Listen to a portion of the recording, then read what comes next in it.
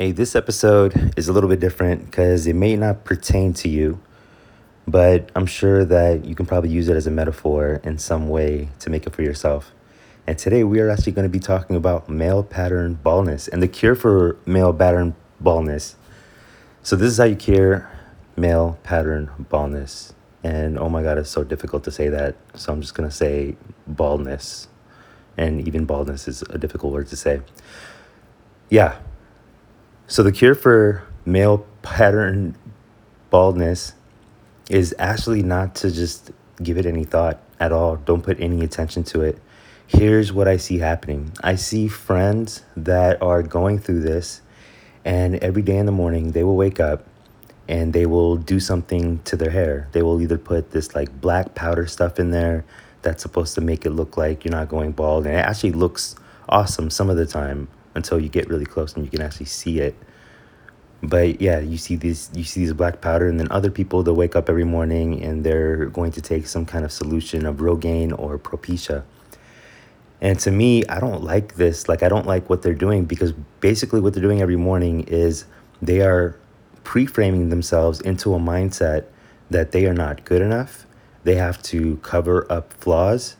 And this is the very first thing that people do in the morning. And to me, I don't think that's a good message to send to yourself. So I know in most of my pictures, you probably can't tell. Maybe you can tell. I have no idea. I'm actually like pretty bald, at least in the back of my head. Like, I'm so lucky to have a lot of hair still in the front. So in pictures, I look good. And as long as I'm taller than you, I guess I still look good. But besides that, whatever my hair looks like in my head, it's not, I don't give it a second thought. In my head, I actually have a full head of hair. That's the way I carry myself, and that's the way that I still act. So what I mean by this is, for example, if I'm walking down the stairs and there's someone walking behind me, I know some friends that have confided in me that they'll usually try to avoid that situation, and they'll try to tell the other person to go first so they can kind of hide it. But these little weird things, weird tricks, or I shouldn't say tricks, but just like little weird manipulations that you do so you can protect your ego, it doesn't really have the outcome that you're looking for. Because what's happening is the other person's thinking, why is this person being so weird? And then they just start thinking, and basically you're doing what China does. Whenever China bans Facebook, they don't even know, Chinese people don't even know why Facebook is banned. But as soon as Facebook is banned, they're like, oh, crazy, why is this shit banned? We want to know. And they probably didn't even care. And I'm kind of saying this loosely, but a lot of people probably didn't even pay any mind to like what was going on in terms of why Facebook was shut down. Or any of the problems in the western part of China. But when Facebook was shut down, then everyone started talking. They're like, why is Facebook shut down? And people started conjecturing and making up different things. So this is the same thing. When you're trying to hide your bald head, all you're doing is you're just drawing more attention to it. And what I've noticed is, because I feel like I'm an observer and sometimes I'm an alien just observing other people.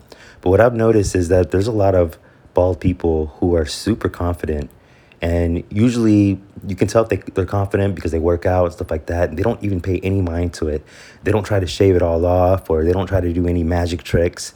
All they do is they're just acting themselves, and the way they carry themselves, it is so charismatic and so much more powerful than what lack of hair might imply for some people, I suppose. But yeah, so that's kind of the trick to curing male pattern baldness. Oh, look, I can say that word now. But curing male pattern baldness is just to not think about it. Don't give it any attention. If you don't give it any attention, then other people, like, yeah, they'll see that you're bald. It'll be one thing that they notice, and then your personality and your character is going to shine through that, and it's not even going to matter. And I'll be like super blunt. I don't think it's actually hurt me at all in the dating game. I think as soon as you start getting older, it's only girls who are worried about men with hair. But once you are starting to date women, they only care about that D game. So as long as you have a good D game, I think you're good. This is Robin Copernicus. Boom, bam, I'm out.